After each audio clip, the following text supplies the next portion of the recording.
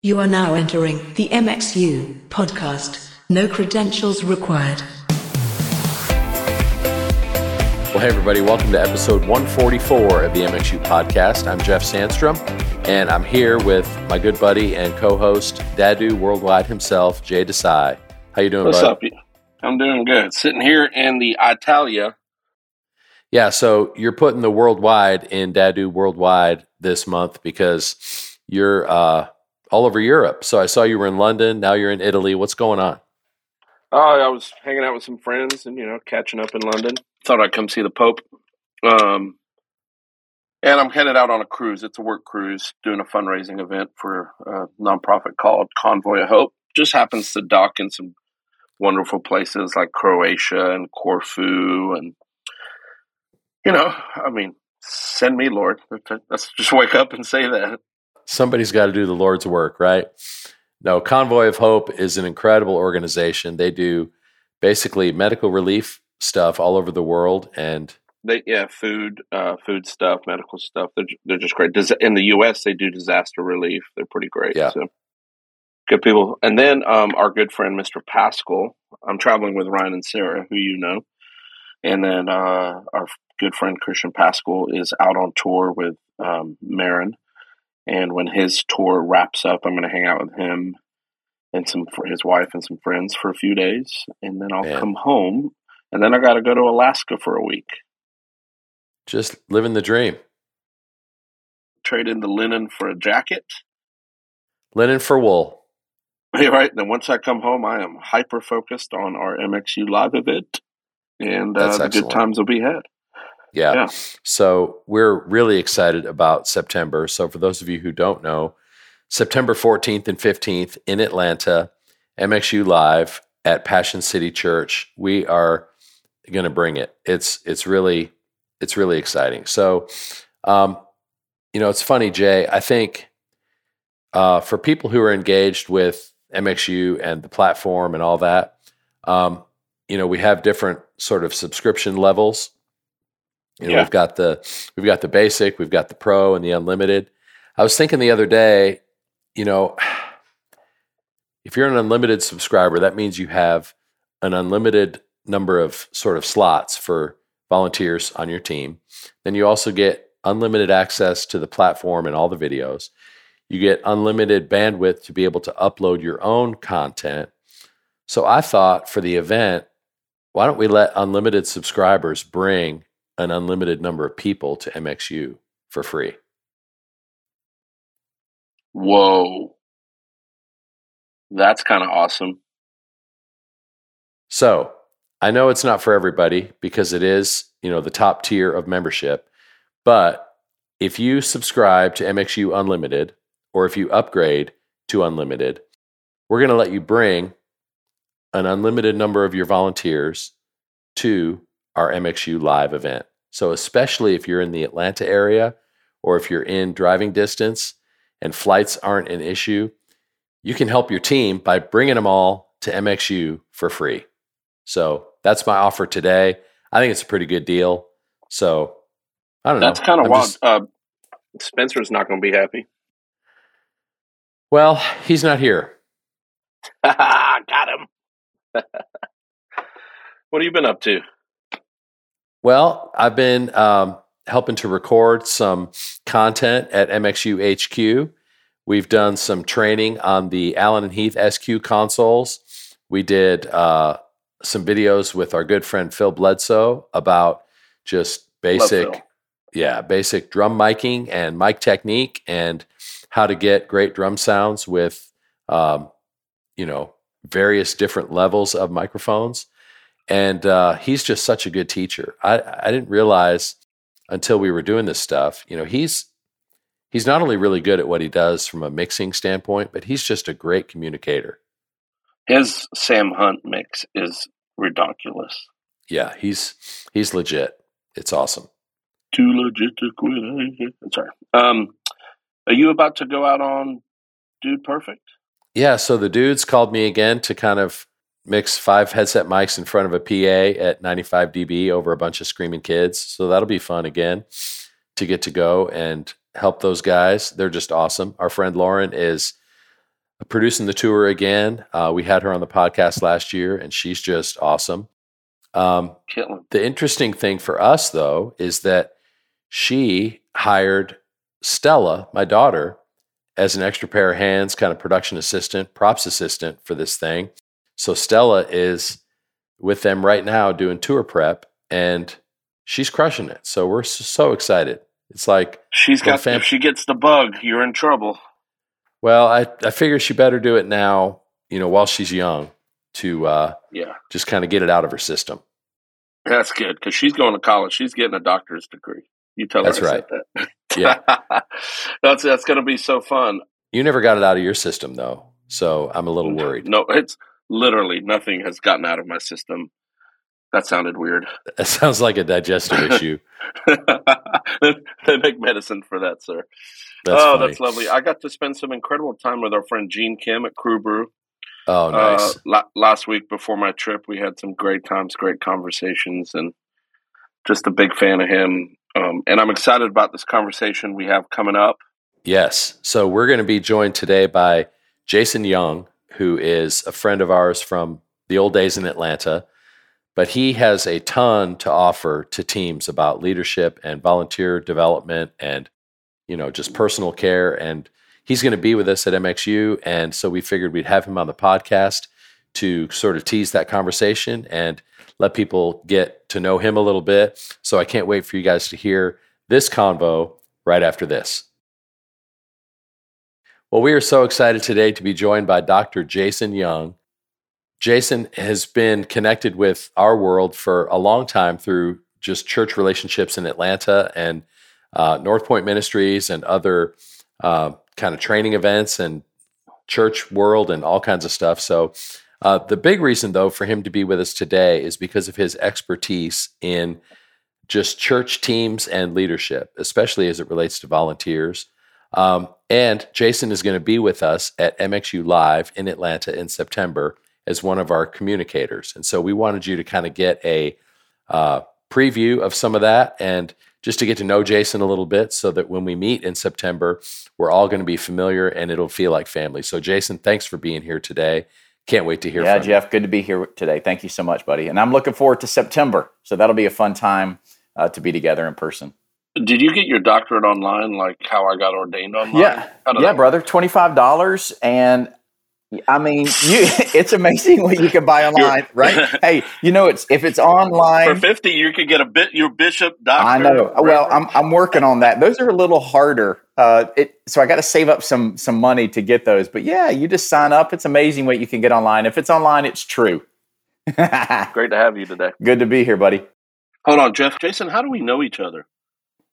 I think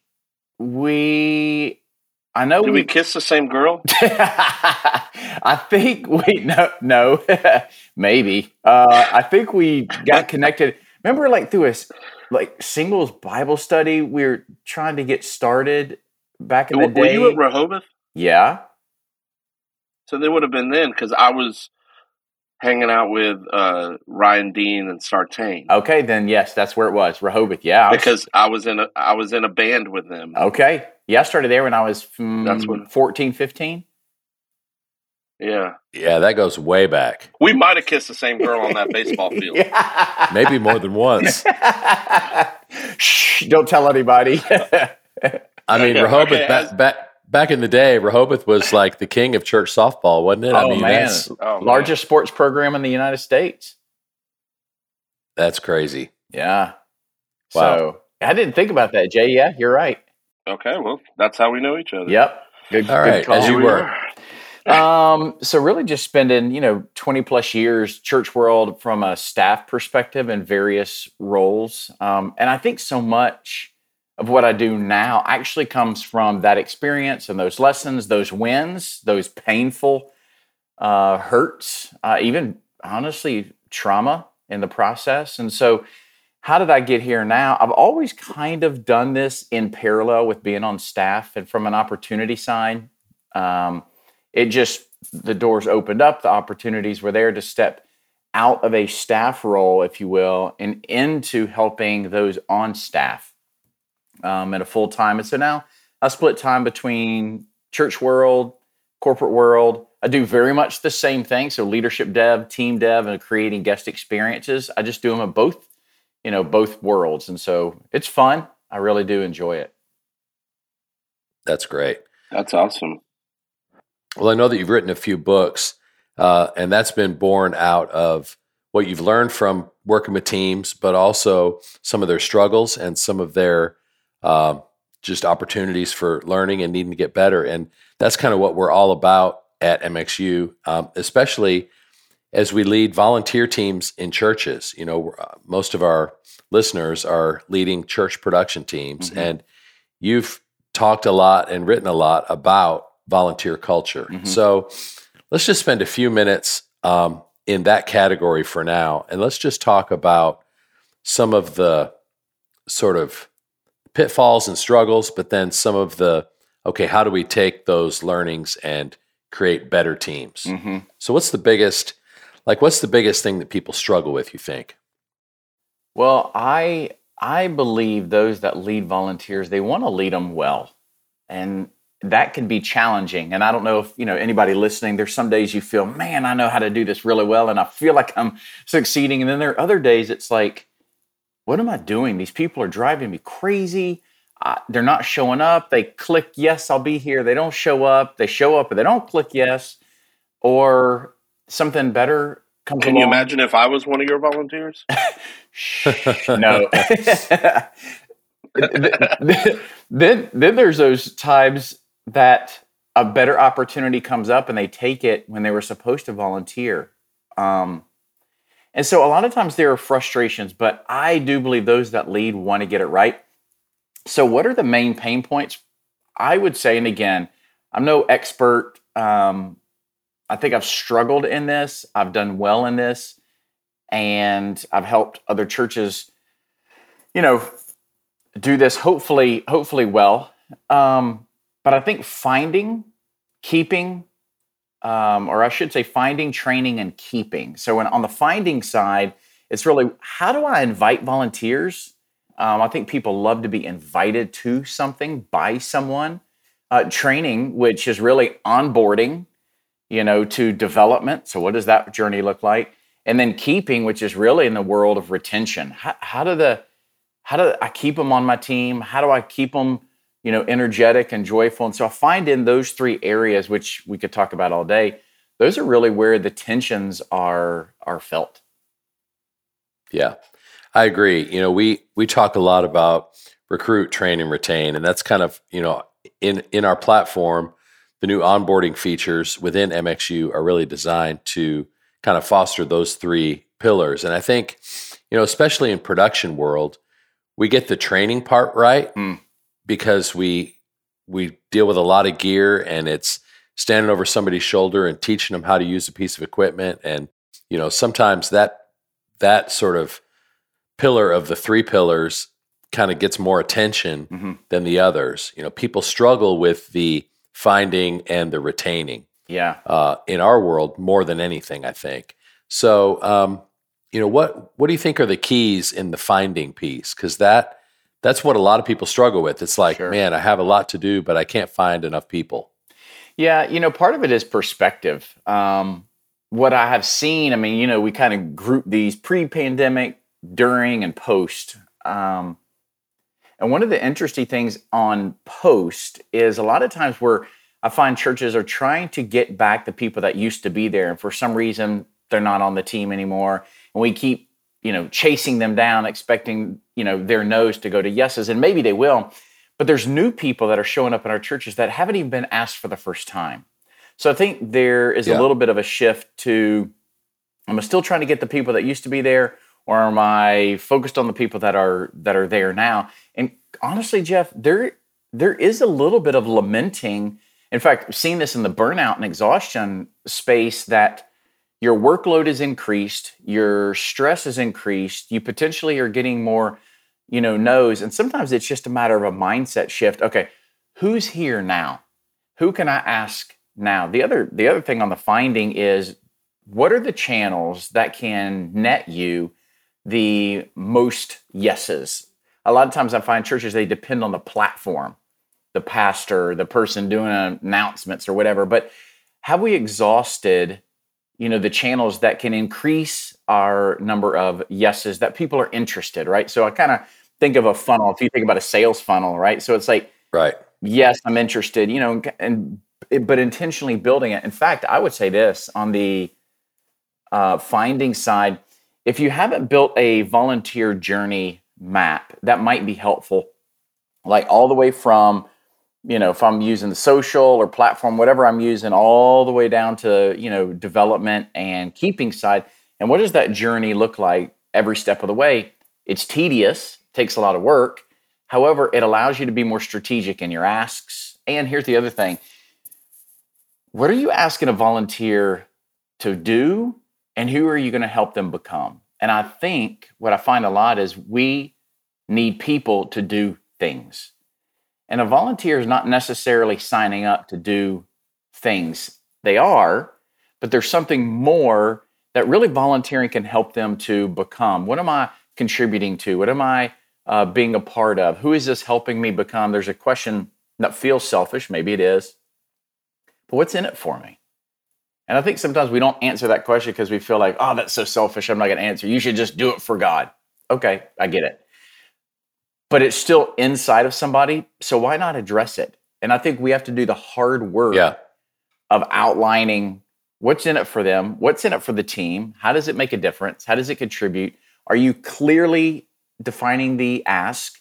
The training part, I don't want to say the training part's the easier part, but in the technical space, it can be because it could feel very like, we need you to do this. Here's how to do this, that kind of thing.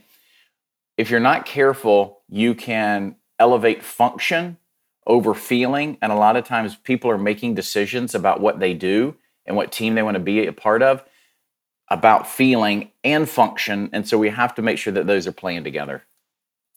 That's really good. Well, I think if we can move the needle in some production leaders' minds from, I just need somebody to execute a task, from there to, I need somebody to be a part of a healthy team. That's what we're all about these days, especially at MXU. And I think there's a vision piece, there's a why, and also, I think there's a spiritual component to this too. I really believe that serving is a part of our spiritual disciplines, just as much as attendance and tithing and Bible study and all of those things. It's like serving, anybody who's been on a mission trip, anybody who's been a part of something that's ground floor, like new ministry, part of something new where people are just white knuckled, hanging on for dear life, waiting to see what God's going to do. Those are the most exciting times in ministry and the most kind of exciting opportunities for personal spiritual growth. And so if we as leaders can create a feeling of that kind of environment on our team where people can't wait to show up, not just to do a task, but to be a part of this thing that is so exciting. I think that's what's going to move the needle. And that's got to speak into the retention part, right? I mean, when you're part of something like that, you're not going to want to leave. Yeah. I mean, when you think about, so for the first 10 years of ministry, I did the volunteer thing really poorly. Here's an example. I was inviting people to be a part of a team to do stuff that I had an agenda for, that I had goals to achieve. And so I need you to help me get there. I literally did that for 10 years. And I look back and I'm like, I have since apologized to some of those volunteers going, I did not lead you well. And one of the things, Jeff, that I missed in that whole journey is I didn't connect them being on a team as a volunteer to spiritual growth. It was, Jason had goals and I'm a driver and I want to grow things. And so I'm like, I need them to help me do that. And that's not bad in and of itself. But what I missed is I can help use this opportunity in their lives to be an element where they contribute, where they actually can be discipled or it's spiritual growth. But I got to help them connect the dots, right? And so years ago, I did this survey with volunteers. It was a one-question survey, and it was, why do you get up to show up? And what's interesting is I miscalculated the motivation for volunteers. I assumed the overwhelming reason was for spiritual reasons. What I discovered, and it actually changed how I invited them. It actually changed how I trained them, and it actually changed how we created an environment to keep them. The number one reasons, they want to build friendships. And then the other reasons were like they want to make a difference. They, have a gift they want to use. They have something they use in maybe the corporate space. They want to contribute to the church space, things of that nature. And so I think we have to make room for all of that. When you talk about a healthy team, I think you have to kind of take a step back and go like, what is a healthy team? Because for many, they haven't been on one. Or if they have been on one, maybe they're so used to it, they miss what are the elements of being healthy. And so that's where a lot of the hard work, I think, comes in is what does it look like to be a healthy leader? Because when a leader gets healthy, the culture gets better, right? And so when you spend time on leading you and getting healthy yourself, then it begins to trickle down into the team culture. So what does it look like to be healthy as a leader for yourself? What does it look like for your team to be healthy, and how can you support that? And then what does it look like, when you talk about on the retention side? Here's what I'd say on that. Sometimes I was speaking at a conference recently, and I kind of did a Q&A in this breakout session. And this is like, well, how do I retain more? This guy at a church, how do I retain more? Retention is almost a byproduct of the other two spaces of how you invite them. So how people start is an indicator of what it's going to be like to stay, right? That's why the start is so important. Training and developing. So, for me, and again, this is just an idea. I tend to train in 90 days, and then day 91, I move into development, right? And so I don't train all at once. I kind of do this incremental drip because I can only retain so much. So we train, we do, we reflect. We train, we do, we reflect. So it's this cyclical thing in a 90-day period. And then after day 90, we move more into a development phase. And again, that can vary per role. But if you're doing these things right, then you're not necessarily focused on retention. You are, but you aren't. It's like, why would I want to leave? Right? Because you're investing in me, you're creating a space to have fun. I'm building relationships. I'm making a difference. I've got friends. I feel seen. I feel valued. I feel known. And then the last thing I'll say is this. One thing the church can do better, businesses, I work with companies, they could do this better too, is we can create psychologically safe places. And by definition, that is, are you creating a space where people can share an idea, ask a question, make a mistake without fear of judgment and retribution?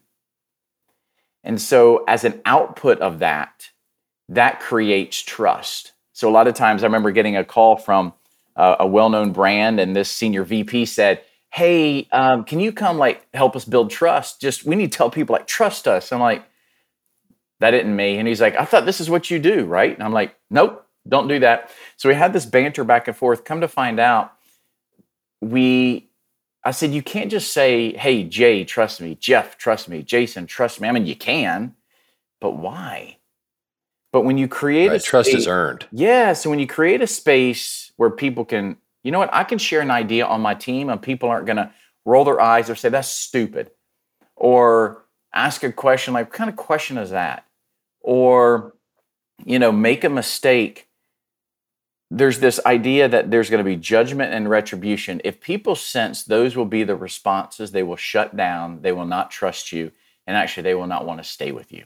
That's what creates a fear-based culture, right? 100%. A lot of churches who are, dealing with high-functioning, high-capacity production teams, and over time, they have set sort of the bar for their standard as perfection. We're not going to miss a cue. We're going to execute everything perfectly. And when we get into that mode, it fosters this sort of fear-based, oh my gosh, what happens if I screw up mentality? And that's not healthy, right? So say that sentence again, because I think people need to write this down. The fear and retribution section. We need to do what without fear of. Yeah. So the idea is, how can I create an environment where people can, my team, my volunteers, my paid staff can share an idea, ask a question, or make a mistake without fear of judgment and retribution? That is so good. I think that right there could transform the feeling of what it's like to be on some church production teams. Yeah. That's awesome. Yeah, and sometimes we forget when you're on a production team, you're working with, equipment. You're working with cues, you're working with transitions, you're working with these things. We have to remember that on the other side of those are people. Right? So when you think about volunteers, they're people. They feel. There's I'm not a huge Avatar fan. Sorry if I offended people by saying that. But my kids, I have 2 teenagers, and they wanted to see the second Avatar. And they said, well, Dad, you got to see the first Avatar. I'm like, okay, cool. So we watched it and we go see the second one. And it was actually on TV recently. And I noticed that there's a 3-word phrase that they say in both of them. And it's important because the people in the movie didn't feel seen. They felt overlooked. And I remember in both movies, one said to another, I see you. And I think at the core of people, volunteer, paid staff, it doesn't matter who they are, a musician, somebody who runs sound, lights, cameras, your stage manager, it doesn't matter who. If you can create a team where people feel like, you know what, Jeff saw me today, Jay saw me today. People don't want to be noticed, they want to be seen. And when people can feel seen and they can feel like it's a place they belong, then it's a place that they want to keep coming back to. Again, the retention in some ways takes care of itself. I will tell you this. I wrote about this. There's a well-known church. They were having a volunteer retention problem, if you will. A significant problem. But you know what they discovered was the problem? This is interesting. When they evaluated what was happening and why people weren't staying on the team, the number one reason, the people that left said, I just didn't feel known. Training people for the purpose of executing a task is not helping them feel known. It's getting them to do something. So how do we get people to do something and do it with excellence and help them to feel known? And that's the hard work, because when you think about this, it's how the brain is constructed. So let me make this simple, but this will make sense. In the center of the brain is the limbic system, right? And this is where kind of emotions are housed. In the front of the brain, you've got this prefrontal cortex where rational thinking and logic is happening. Right underneath the limbic system, but connected, is the amygdala. So what's fascinating is when we think about, if you think this, you're like, Jason, what does this have to do with my production team? Sometimes we train for the front of the brain, that prefrontal cortex. Well, this logically makes sense. I'm going to train you to do X. It's technical. Well, it makes sense to you, right? That's your job. You've got a role to fulfill. You want to do it well, as you should. However, the brain doesn't go there first. So if you have a stimulus that comes in through the nervous system, it actually stops in the limbic system first. People feel first, and they rationally, logically process second. And so where the amygdala kicks in is if the amygdala doesn't feel that the team is safe or that the leader is safe. This is why what we just described as far as an idea and mistake and failure, the amygdala kicks in and it offlines, it shuts the brain down, it takes over and says, this person is not safe. This team is not safe. This culture is not safe. And that's where you get that fight, flight, freeze, response. Yeah. So when you're training a volunteer, when you're training your staff, remember, people feel first, and then they logically, rationally process second. That's why it's important to build the technical component and the emotional component, because both are showing up whenever you have them on your team. So it's almost like when that fear kicks in, then they're prevented really from learning. So yes, the training isn't even happening because they're not even able to engage their brain in that process. Right, in a healthy way. We go back to building a healthy team. That's why I say a healthy leader can build a healthy team. But if you're an unhealthy leader, it's going to be very difficult for you to build a healthy team. And sometimes you need outside help because what you perceive as healthy may not be healthy. In fact, I'm coaching a leader right now, a high level leader, and he thinks he is a wonderful leader. What's interesting is most leaders think that they are, like 75+% think that they are self-aware. What research says is there's only 10 to 15% of leaders that actually are self-aware. If you're not self-aware, it means you don't have a healthy perspective of your triggers and tendencies. And if you don't do that, then you cannot manage them, which then impacts your relationships with volunteers, which then produces an unhealthy culture. So we kind of rewind all of this to say, holding up a mirror, asking myself, what's it like to be on the other side of me? Am I a healthy leader? If not, who do I need to invite to help me better process that question? So good. Jason, a lot of our audience, I would say, were hired not to be leaders. Mm-hmm. Were hired because they have a high knowledge of a technical skill, or very technical, or able to multitask, or able to make very, very specific things. It's not that they're better than other church teams, but like when you're talking about, touch teams and volunteer teams, and you're talking about different kind of ministries, or you're talking about student ministry, and some of these people are pastoral and natural leaders and blah, blah, blah. I don't know many churches that are willing to hire a really crappy sound guy that's a good leader. Yeah. If that makes sense. And so, or video person or lighting person, that it's really odd to me that sometimes as a big church as a whole, we're going to hire, I'll use Jeff an example and just say, hey, we're going to hire Jeff. He is a phenomenal audio guy. Mm-hmm. And we're going to put him in a seat, and then he has to be in the seat every Sunday because that's why we hired him. Mm-hmm. On top of that, he's got to manage budgets, which he's never done before, and go to staff meetings, which bore him to death. Mm-hmm. And then he's got to recruit and retain a volunteer team. So talk to a lot of our audience, like Clint out in Texas. I mean, natural born leader. It's in him. Being in production has brought that out of him, and he's excelled at it. Mm-hmm. But I know a lot of really, really incredible, technically savvy people that are just really bad leaders, and don't have that switch in them, or it hasn't been woken up yet, or they haven't had the training in it and don't know. Because if they suck at doing their technical job, first and foremost, that's the X on their career, opposed to the leadership thing. Yeah. I remember when I worked at North Point Ministries, actually the department that my role, which I was overseeing guest and volunteer experience, fell in, was in production. And so I got to see up close, the audio side, the lighting side, the stage side, and seeing those very, very bright people grow in their skill to involve people. So if you're listening today, here's a word that actually could trip you up, leader. That word, because it may conjure up certain images. Well, I'm not so-and-so. I don't know how to be so-and-so. So since I can't be, I won't be. Maybe it's a little bit less thinking that way, and it's more thinking this way. You're hired to do a technical skill and to do it well. You have people on your team that on some level have a capability that you need to, engage so that you can do your role well, so they can grow, things of that nature. The leadership word may trip you up, but here's the thing. You have people on your team that they too have a technical skill on some level. Maybe it's awesome, maybe it needs to grow, whatever it is.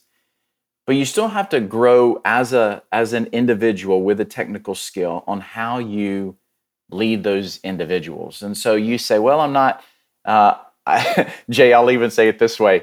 I've had some people in the production world say, you know what, Jason, I'm just going to level with you. I'm not good with people.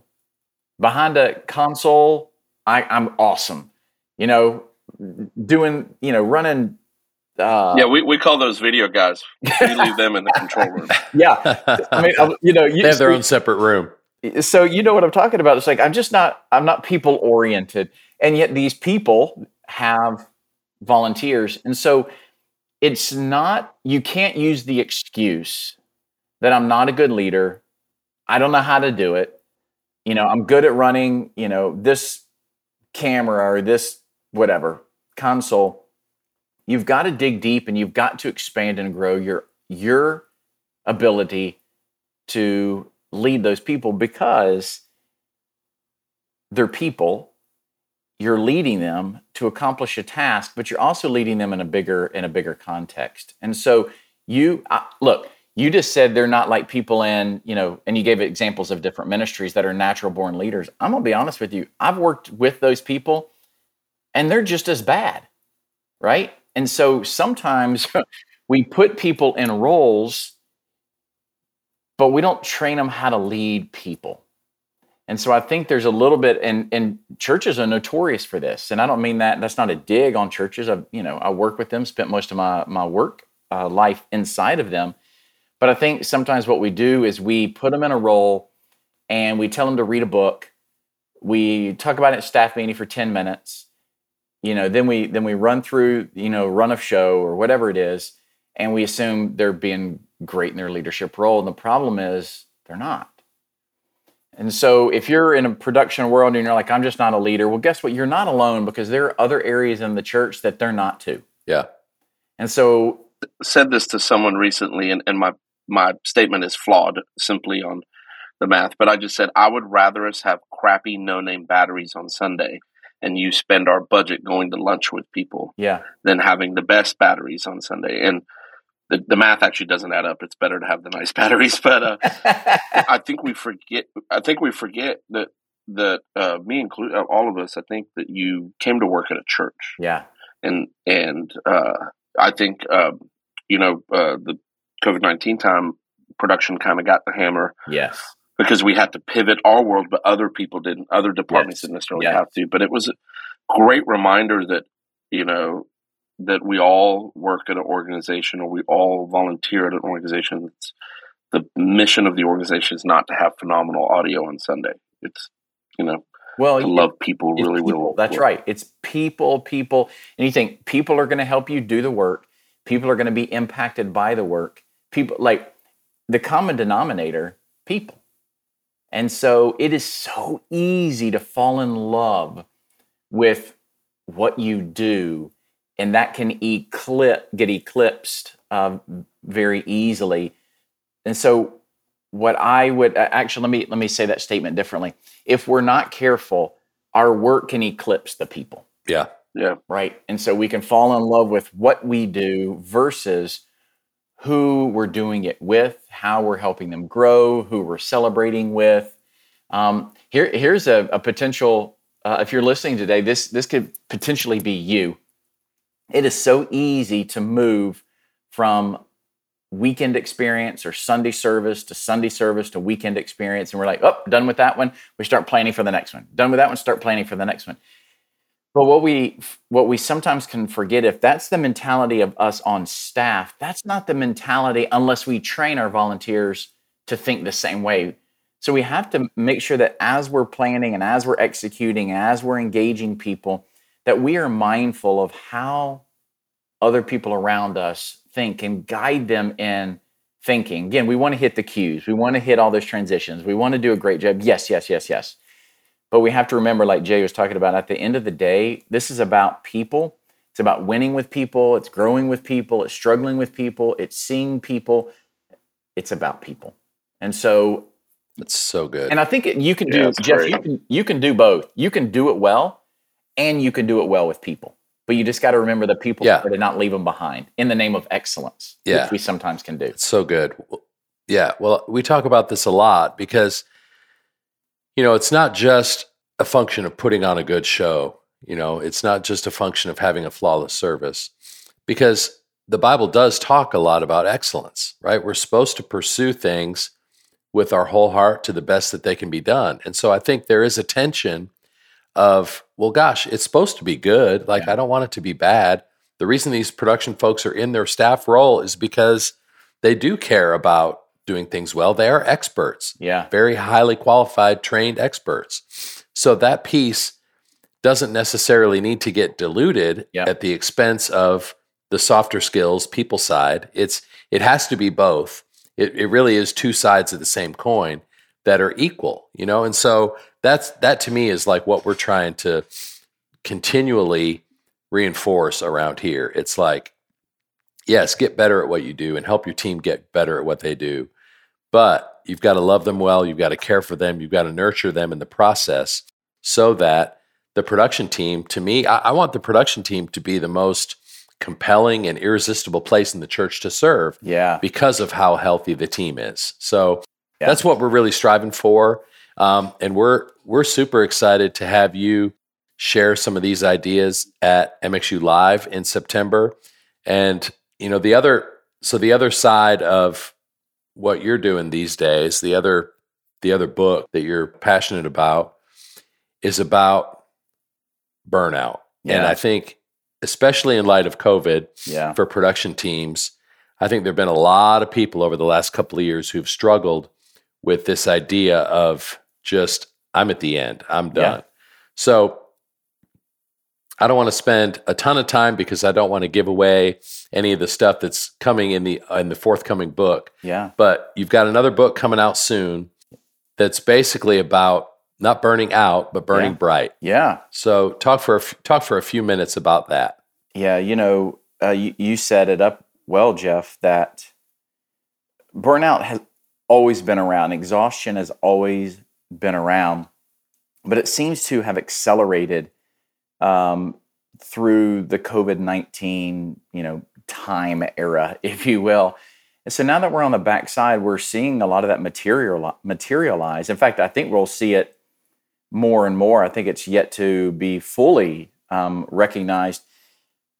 But what's happened, Jay said it well earlier, in COVID-19, so many in the production world especially got piled on. We've got to pivot to do this. We got to pivot. We're going to do more online. Online's not good enough. We don't have the equipment. We do have the equipment. We got to, how do we engage the audience? How do we keep the audience? It was just, now we're going back into a building. Now we got to spread out. We're going to have to do 2 rooms. It was constantly, so the burden was overwhelming. And what happens is we've seen a significant spike, and it is now sustaining on the burnout and exhaustion side. So the idea is this: what if burnout and exhaustion, what if they are not inevitable? And I remember, going to school and working in churches, and the leaders above me would always talk about when related to burnout, not if, when. And as I got older, I thought, why is the mindset burnout and exhaustion, those things are inevitable? I don't think they are. I actually think they're preventable. But it's going to take a concerted, intentional effort with deliberate practice on how do you not get there. That's kind of one perspective. The book does talk about that. What are some things that you can do? We have a free leadership health assessment at don'tburnoutburnbright.com that you could take. And at the end, it's a brief assessment, and it will tell you one step that you can take in order to be the healthy leader that we're talking about today. But really, the drive of the book is, what if you could keep your light burning bright, your energy, your joy at a level? It doesn't mean you're fake, but it does mean that you can operate and you can live at this optimal level.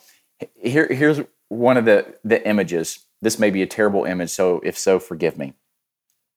If I'm prefacing that should make you nervous. My wife and I found ourselves the last few years watching Naked and Afraid. And so if I just said that, some of you are like, what kind of show is he watching? Is that, it's a show they drop 2 people in, and a really challenging environment, super cold, super hot, really challenging. They have to survive for 21 days with really one item of their choosing, naked. The main point of this example is this: whether you are in extreme heat or extreme cold, both of them do one thing regardless, and they try to create fire. And when they create this fire, they realize we need to assemble what we need. We need to get rid of what we don't need. We need to create a spark, give us a fire. And if you'll notice, they nurture their fire. They constantly have to put wood on the fire. And here's what you learn by watching that. If I nurture the fire will nurture me. And I think sometimes in our lives as leaders, if we're not willing to nurture that level of energy and that level of joy, engagement with the Lord, my own, leadership and growing and learning and connecting with different people, if I don't nurture that, well, then it's going to give back to me that very same thing. But if I nurture it, if I add to it, if I tend to the fire, then the fire is going to do the same thing. It's going to reciprocate that, and my energy can stay up, my joy can stay up. And so the idea of the book is just that, is how do you stay in the game for the long haul and not have to quit and not have to run out of energy and not have to really struggle with no joy, because that right there is exhausting and people will see it. So I don't think burnout and exhaustion, I don't think they're inevitable. I think they're preventable, and the book is going to help you do that. That's great. That's awesome. So that comes out this summer. July 25th. Great. We're going to talk more about that at MXU Live in September. Yep. So what's the best way for people to find you and stay connected with you in the meantime? Because I know people are going to want to kind of engage with some of this before MXU Live. So how can they do that? Yeah. So if you go to drjasonyoung.com, which sounds super fancy, but if you'll go there, there are some resources there. You can reach out to me there. It talks a little bit more if you're like, oh, what does this guy do? Can he help me? I want to do something with my team. I'm happy to help you do that. You can also sign up. I have something called Flash Paper, which will be sent to you, or just some brief ideas that might be helpful to you. But you could sign up there. But yep, drjasonyoung.com. That's awesome. Well, thanks for being with us today. I love the conversation. I can't wait to keep it going. We're definitely going to need to do this again, but for sure in September at MXU Live, we're going to love hearing from you as a big group so that we can engage with this even more and just dig in as a team in a room together. Well, thank you for letting me be in here. I appreciate it. And I appreciate the impact and, deposits and care that you give to team members as they figure out, how do I lead my volunteers and do it well? Much love. See you, buddy. Man, that's so good. I have so many memories of Jason flooding through me. Listen to him talk. I hadn't seen him in several years, but that was so good. I really hope that at MXU Live, we're able to dig in a little deeper and people can walk away feeling equipped. And I think he'll be a great person for that. Maybe we should just say while we're here and have that combo that figure out a way this week to get your team together that has nothing to do with Sunday, and see if y'all can break bread or even go for a group walk, or some of y'all are healthy and so maybe y'all can work out together. Or if you are on my team, we can go eat. So get everyone together. Let's see if we can make our production teams the healthiest teams in the building. That's good. I love that. That's a good goal. Yep. So a couple of reminders. This summer at MXU HQ, we're doing a couple of workshops. So July 18th and 19th, Digico is going to be in the house. We're going to spend the first day talking about mixing. Second day, we're going to be talking about Klang and their sort of immersive monitor mixing system, which is awesome. So if you're able to join us, we would love to see you at MXU HQ. Then in August, Sennheiser is going to be in the house talking about RF. So if you have questions about RF deployment, RF technology, new developments in sort of the RF space, come and join us, because you're going to learn a lot about just the RF spectrum and deploying your system well. So that's August 3rd, and we can't wait to see you there. So go to getmxu.com/events and sign up for those workshops. Also, MXU Live, just as another reminder, September 14th and 15th, the events page at getmxu.com will tell you everything you need to know about MXU Live. Jay, it's always so good to see you, man. Always, bro. Well, hopefully I'll get on another podcast and I'll be in another country somewhere. So let me know. See you soon. That will be great. We'll have a great trip, and tell the folks from Convoy, bon voyage, and we'll talk to you soon.